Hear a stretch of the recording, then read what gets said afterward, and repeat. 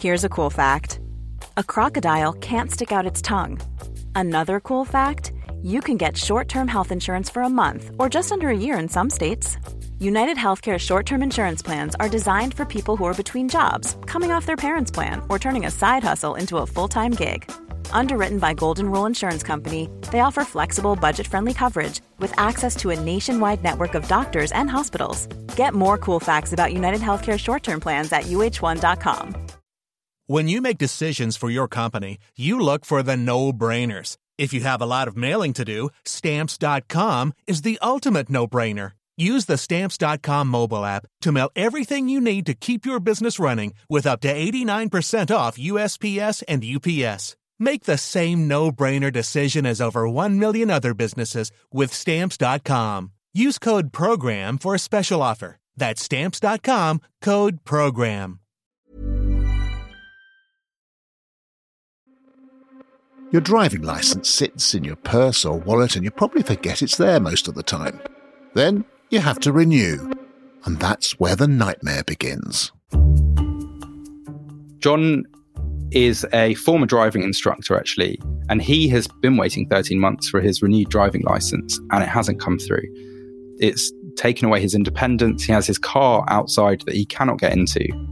A Times investigation has revealed how a catalogue of problems at the DVLA's offices in Swansea has caused some people to wait many months for their new licences to be issued, leaving them without vital identity documents and sometimes unable to drive. The problem that they made right at the beginning of the pandemic, the applications were coming in, they get loaded onto big trolleys, but they put the oldest ones in the corner, which then filled up all the new ones outside on the outer skirts. They couldn't get to the old ones. You're listening to Stories of Our Times from The Times and The Sunday Times. I'm David Aronovich. Today, the Times undercover investigation, the crisis inside the DVLA. My name is Paul Morgan-Bentley. I'm head of investigations at The Times. I tend to work on long-term investigations and particularly undercover investigations. Talking about my most recent ones, I worked as a Hermes driver before Christmas to expose the problems there and have been visiting beauticians offering unlicensed versions of Botox. What kind of attributes do you think, what characteristics do you need to do undercover work? It's an interesting one because it's the type of work that lots of people find nerve-wracking. I find lots of things nerve-wracking and it causes me anxiety. However, for some reason, I don't find undercover work nerve-wracking. I feel comforted by it in a way because you don't have the anxiety as a reporter that you might miss something as long as the camera is working. Other than that, you just kind of have to be there and blend in.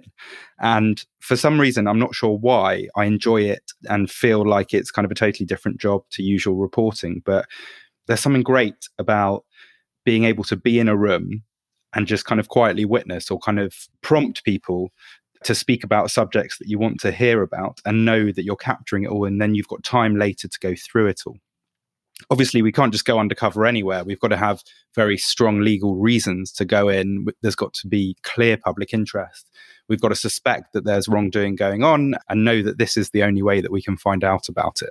Paul's latest investigation took him inside the DVLA, the Driver and Vehicle Licensing Agency, the government organisation that, amongst other things, issues driving licences. The DVLA has been in crisis throughout the pandemic, and that's no secret. There's been a select committee hearing about it. Order, order. This is the Transport Select Committee's one-off evidence session into the work of the Driver and Vehicle Licensing Agency, the DVLA, to which we have many issues and many queries to raise with our witnesses.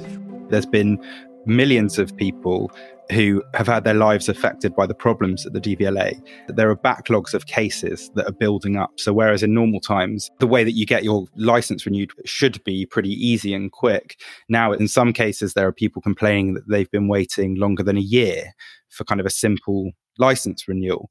There are people all over social media every day complaining about the different ways the problems of the DVLAs has impacted on their lives. So some people haven't been able to work. When you go to the DVLA to get a renewal and things like that, often you need to have identity documents. And there have been people who have complained that they haven't been able to see relatives abroad, or they've missed funerals because the DVLA still has their passport months later. And because of all this noise, that's when we thought we really need to get into that room to find out what is going on. You talk about that room. Where is that room? So the DVLA's offices are in Swansea. It's nothing particularly remarkable. There are a bunch of offices just off the M4. There are different buildings that house different parts of the DVLA. So, a building where a lot of the office work and going through the paperwork happens. There's a big contact centre, which is the people that answer the phone when you ring in asking for help. And a couple of other buildings, kind of on a campus almost. Let's talk about the process of the investigation itself and what you discovered. And in the first instance, what was it that you applied to do there?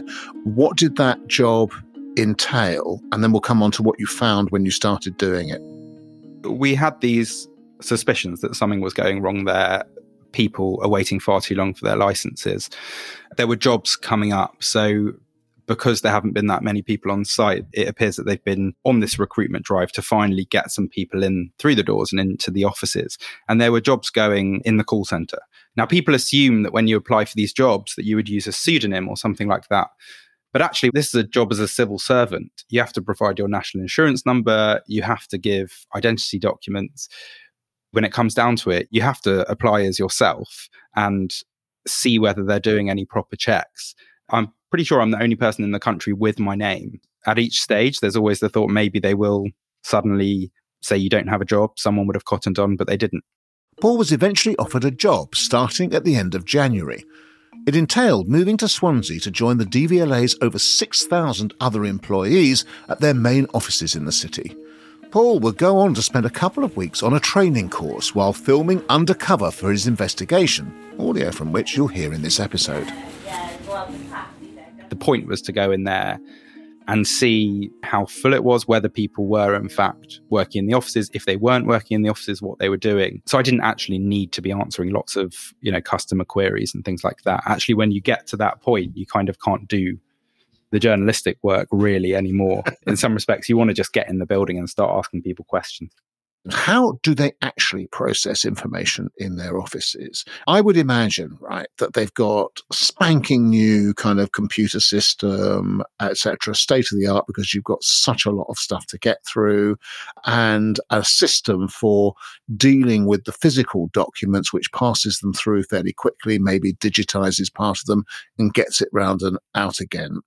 But I have a suspicion you're going to tell me maybe not. The DVLA is quite unusual in the modern world in that lots of applications come through physical forms. So you fill out those forms. Sometimes you can do a renewal or an address change or something like that online. And then the system's pretty modern and it links up to your passport. So if you've got a current photograph on your passport, then they can take it from there. You don't have to send a new one. But in lots and lots of cases, you have to send physical forms or proof of identification, things like that. So much so, in fact, that they say they receive 60,000 pieces of post every single day. And so part of the huge number of people working there are literally going through paperwork. And you'd think they'd have great systems, but actually one of the things that I found, one of the things the managers told us. The problem that they made right at the beginning of the pandemic, the applications were coming in, they get loaded onto big trolleys, but they put the oldest ones in the corner, which then filled up all the new ones outside on the outer skirts. They couldn't get to the old ones. And of course, by doing that, they soon realised they couldn't get to the oldest crates. But that is one thing that has never come out before. I know, it's kind of comical, but not obviously for those people who'd made those applications. Honestly, we've just got to kind of visualize this because that's kind of extraordinary. So crate number one comes in, and instead of it being put in the place where you're going to deal with it first, you put it in the corner and then build up around it. So actually, the thing that came in first is the thing that you're going to deal with last. Yes. So what the manager was saying was that when she and colleagues in the call centre would sometimes do overtime to try and help clear the physical backlogs of paperwork, they were finding that they were opening applications from 3 weeks ago. And they were saying, why are we doing this? Aren't there backlogs of cases from months and months ago? Shouldn't we be dealing with those? And the answer she was given was, well, we put the crates right in the corner, so we can't get to the oldest ones. We have to just deal with these ones first. Now, I should say that when I went to the DVLA for comment before the publication of the investigation, they emphatically denied that this problem had any implications for drivers. But this was what I was told by the manager when I was there in February. Now, paint a picture for us about what you found when you went into those offices. Usually, when you picture going into a call centre, you imagine a kind of high-pressure, target-driven environment with managers shouting at people to get through the calls. And usually, actually, when there are undercover stories about call centres, it's about those kind of high-pressure tactics. Here was the kind of complete opposite of what you'd expect from a call centre. It was almost silent. There were rows and rows of empty seats, black screens. There are very strict COVID safety rules at the offices at the DVLA. And that's at the centre of this story, really, because there's a union there that's been very, very powerful, arguing that the offices haven't been COVID safe, so there should be fewer and fewer staff on site. And that has clearly had an effect. A huge amount of money, millions, has been spent on COVID safety at the DVLA offices. But it means even now, there are very few people in the offices. There's one-way walking systems. During training, we weren't allowed to talk face-to-face. There always had to be a big screen between us. The desks were very far spaced out. There was free lateral flow testing on site. There were free temperature checks. But really, the first thing that hit me was just how empty and quiet it was. And which union is it? The union's the PCS, the Public and Commercial Services Union, that represents civil servants.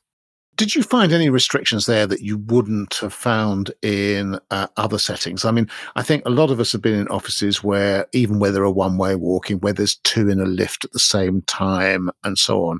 Did this feel to you to have gone 1, 2, 3 steps beyond those protocols? We all expect that in offices. We have done throughout the pandemic, but this felt much more like an office in January 2021, or much earlier on in the pandemic. And actually, if you compare the rules that were at the DVLA when I was there to the Public Health Wales rules, where the kind of guidance to work from home had been scrapped, where there was no restrictions on meeting indoors, so restaurants were totally open. There was no 2-meter rule elsewhere, but there was at the DVLA offices. This is February 2022. This is a different stage of the pandemic. Obviously, something we're all learning to deal with, but this was very far at the strict end. And these rules were stricter than Public Health Wales, and Wales has always been stricter than England. You've mentioned the unions briefly. Do you have any idea why it was so strict? That was the context. The union has been battling on this issue of COVID safety. The union's gone on strike over the issue, saying that the offices are not COVID secure. There's been a Transport Select Committee hearing about the issues at the DVLA. That was in July last year. And that was kind of a central subject, was the union leaders saying that it wasn't COVID secure and the management of the DVLA saying it absolutely is. Grant Shapps has talked about it in Parliament as well. An additional building has been rented. Air conditioning's been changed, so the air comes directly in from the outside. Perspex screens have been put in place. Zones and bubbles have been created. And there's a very substantive cleaning regime. And talked about how more than £4 million was spent making the offices COVID secure. If this dispute is indeed about making sure the building is COVID secure, then this has been achieved. So what we need to know is why the demands then switch to demands about pay and demands about holiday, which have nothing to do with being COVID secure. But then afterwards, the union started shifting their demands to other things. I knew going in the rules to be strict, but even so, I was surprised by things like during training, we'd have the trainer be in the same room as us, but we had to have it over video calling so that no one was talking face to face, things like that. Now, there are not many people in the office. So where were they? They were at home. But in this case, something has been going wrong. What I found, there was 2 clear reasons that the pandemic had particularly hit the DVLA. The first is that it's a government agency that deals with lots of physical paperwork. So if you've got a very restricted number of staff on site, there's literally paperwork building up. There aren't enough people to get through that paperwork quickly enough. And remember, this is 60,000 pieces of mail every single day. Going into it, that was the part that I expected to find, because that's been talked about before. What I was really shocked to find on top of that was that home working has not worked. And this was the second reason. Yeah. So what I found when I was at the DVLA was that there are about 6,200 staff there. And typically there have been, throughout the pandemic, around 2,000, just over 2,000 of them on site. The rest are at home, either because they're on days off or simply because they're not allowed on site. However, lots of those people have not been working while they've been at home. So we got the figures, and straight away in the first lockdown, 3,400, so kind of well over half of the staff, were on special paid leave at home. So they didn't have to do any work at all. By the summer, a few months later, still almost 2,000 of them were at home on special paid leave. And actually, when you look back over the past 24 months, in 9 of those months, more than 500 staff have not been working at all, either because they've been on special paid leave at home or they were out on strike. And the reason was that lots and lots of people have not been given access to the DVLA's systems from home. And there's some debate about this because the unions say that there were technical issues and that the technology hasn't been good enough. However, the DVLA totally deny this, and they say they didn't allow people access from home for security reasons. So because of sensitive information about drivers that they'd have access to at home. And just to be clear about this idea that they were on special paid leave. So you were put on COVID-related special paid leave if, for instance, you told your managers that you had a health condition that meant that you were too vulnerable to come into the office, or you'd come into contact with someone with COVID, or you had caring responsibilities. But as well as this, people were on special paid leave simply if they couldn't be in the office. So, for instance, even as recently as January, lots of staff in the call centre were put on a 4-day working rota in the office in the call centre. And on the 5th day, lots of them couldn't have access to the systems from their homes. They simply didn't have to work on those days. They were given fully paid special paid leave.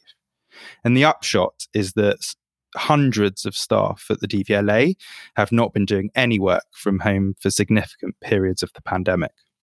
So other businesses had to adapt almost overnight in March of 2020 and were logging on remotely. And in this case, almost 2 years later, people were not able to do that. They simply couldn't work because the stuff couldn't be downloaded on the computers and accessed by them at home. People in the offices suggested it was for security reasons. So if you're at home working for the DVLA, you have access to people's driving license details or payment details. If you're in a big call center environment and you've got your managers around, you're not going to get a piece of paper out and start writing these details down. But what happens when you're at home by yourself and you have access to all this important secure information? So potentially it's a risk working from home, but there are lots of different companies where call center workers have been working from home, and that's worked fine. Different phone companies and insurance companies and things like that. One thing to note is that their computer systems were incredibly old. And the main system that we were trained on is called D90. It looks like teletext. And it kind of uses very old-fashioned keyboards and the tab button. You had to use the tab button all the time and these kind of vague commands. It was like something out of the 90s. Now, that came up during your training, didn't it? The managers were talking about how people couldn't work from home. But actually, there was also very much an atmosphere of kind of mockery about working from home in of itself, in that they talked about, even if they could do some work from home, they found it hard to motivate themselves. So one manager, our trainer, Courtney, was saying, I started on my kitchen table and then eventually I turned to bed. And then if someone would ring me on Teams and ask me to put the camera on, I'd run back to the kitchen table. But you weren't doing customer calls from bed? No, I wasn't doing video calls with customers, no. And I just find it's hard to motivate yourself in the house. Like my manager would be meshing, be like, oh, can you do this? And I'd go, you're interrupting my series on Netflix. Just the TV on and then. Or like if someone would ring me, I'd be scrambling, trying to find the remote. Like, oh my God, I need to turn this down. But yeah, each to their own. Some people love it. I just personally didn't. And I guess you can understand it in a way here, because if you're working, like lots of us have, in an environment from home where all your colleagues are working from home and you've got deadlines and all these things, that kind of encourages a sense that you do work from home. And lots of people talk about working harder from home. However, if you're working in an environment where people at home don't even have access to systems, so they're not doing any work and getting paid, if you're one of the few that can do work from home, you're not going to be that motivated, are you?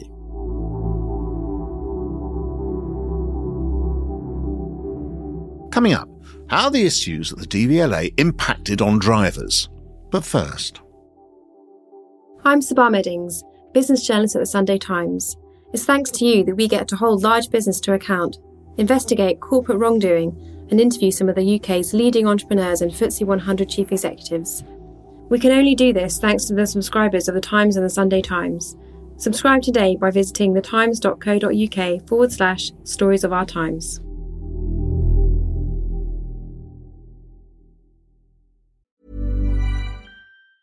Life is full of awesome what-ifs, and some not so much, like unexpected medical costs. That's why United Healthcare provides Health Protector Guard fixed indemnity insurance plans to supplement your primary plan and help manage out-of-pocket costs. Learn more at uh1.com. It's that time of the year.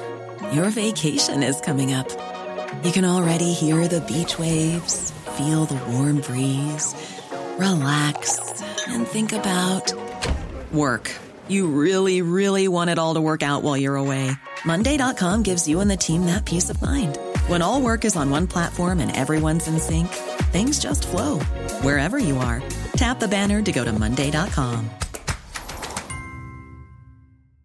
Many of us have those stubborn pounds that seem impossible to lose, no matter how good we eat or how hard we work out. My solution is PlushCare. PlushCare is a leading telehealth provider with doctors who are there for you day and night to partner with you in your weight loss journey. They can prescribe FDA-approved weight loss medications like Wegovy and Zepbound for those who qualify. Plus, they accept most insurance plans. To get started, visit plushcare.com/weightloss. That's plushcare.com/weightloss.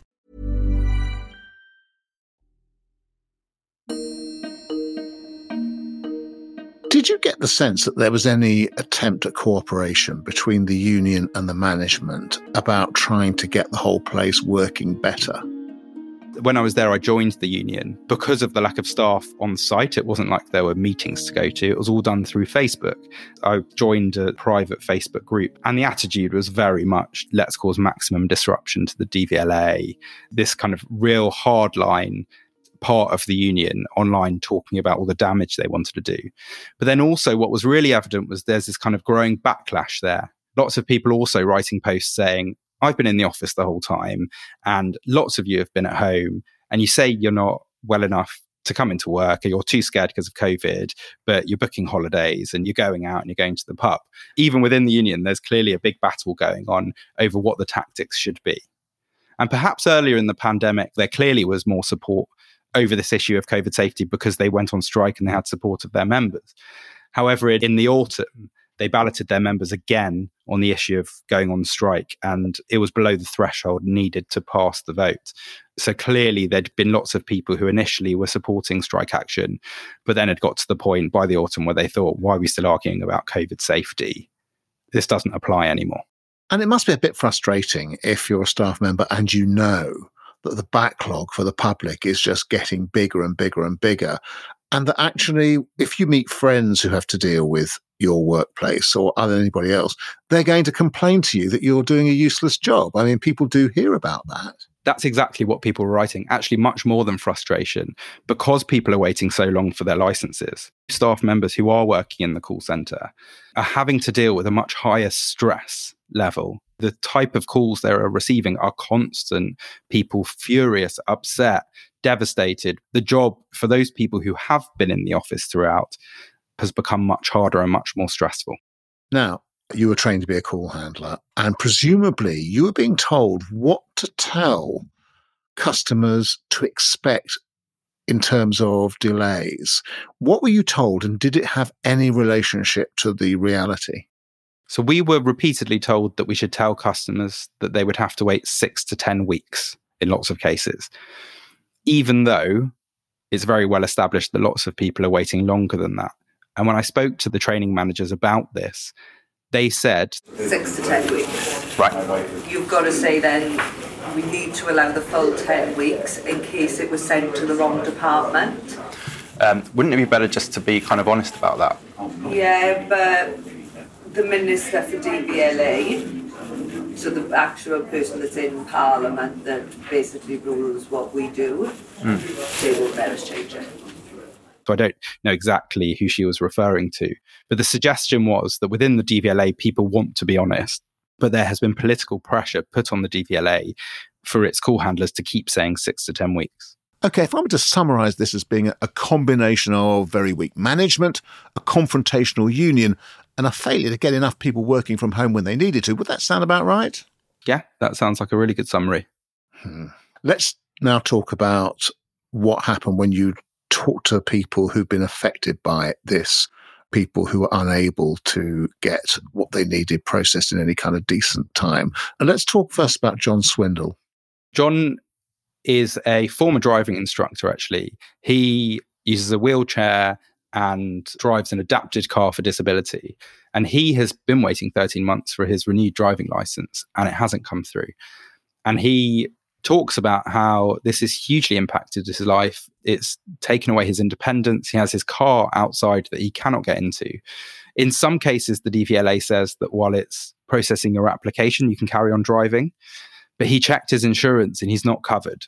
So he hasn't been able to drive. And so he has had to rely on his wife entirely.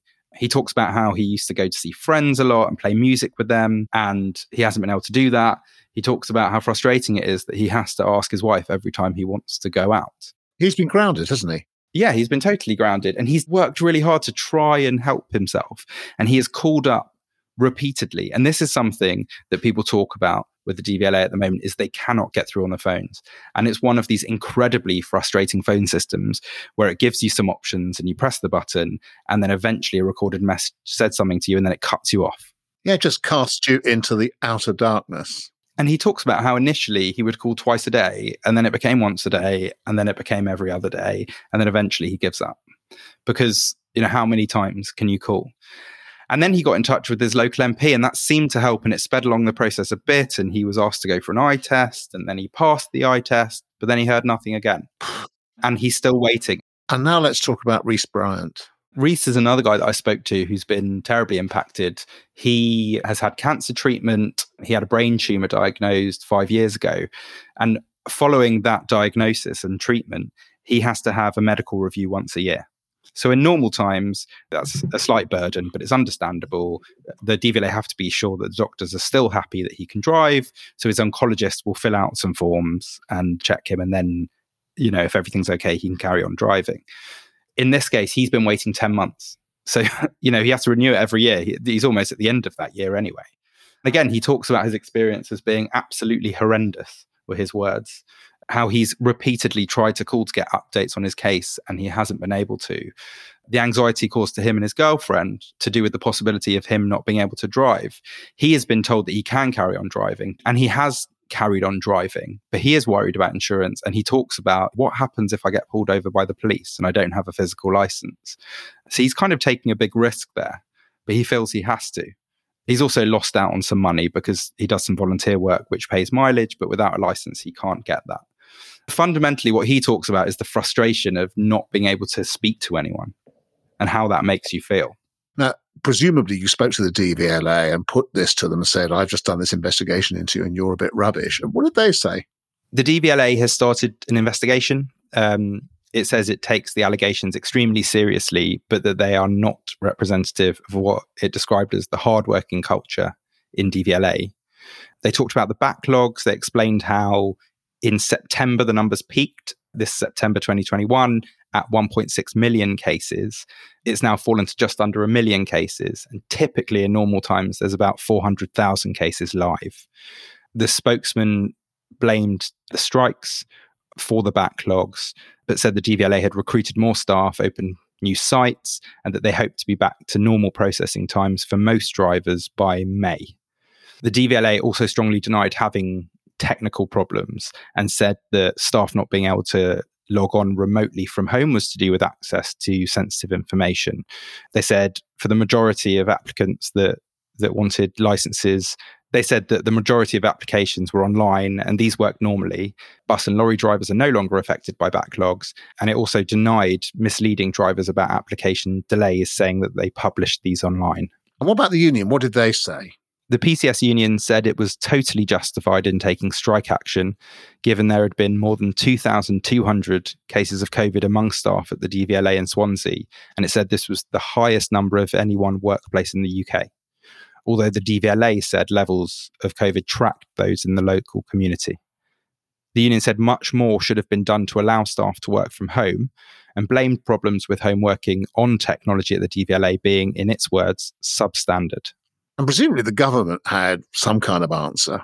Grant Shapps, the Transport Secretary, said he was deeply concerned about the findings of our investigation and that he expects quick answers from DVLA bosses, while the Department for Transport said it took the allegations extremely seriously. I wondered, given what he'd found, how his experience in Swansea had matched his expectations before going. It was worse. This has impacted so many people in the country in a negative way. I think it would have been one thing going in there 6 months into the pandemic and finding this all out, but almost 2 years into the pandemic, if this was a business, it just surely would have gone under. It doesn't work. Everyone's had to adapt to this new world. Going in almost 2 years into the pandemic and it's still being in this complete state of crisis was really shocking.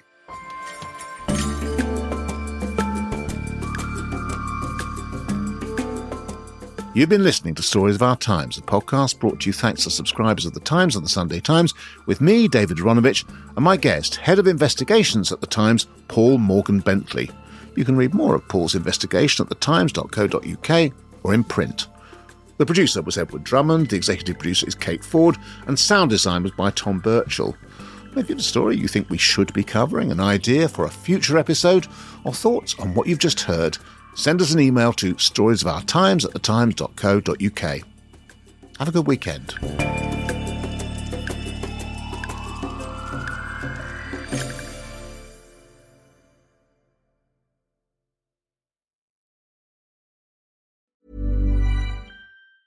Hi, I'm Daniel, founder of Pretty Litter. Did you know cats tend to hide symptoms of sickness and pain? I learned this the hard way after losing my cat, Gingy. So I created Pretty Litter, a health monitoring litter that helps detect early signs of illness by changing colors, saving you money and potentially your cat's life. Pretty Litter is veterinarian developed, and it's the easiest way to keep tabs on your fur baby's health right at home. Go to prettylitter.com and use code ACAST for 20% off your first order and a free cat toy. Terms and conditions apply. See site for details. Hey, it's Paige DeSorbo from Giggly Squad. High quality fashion without the price tag. Say hello to Quince.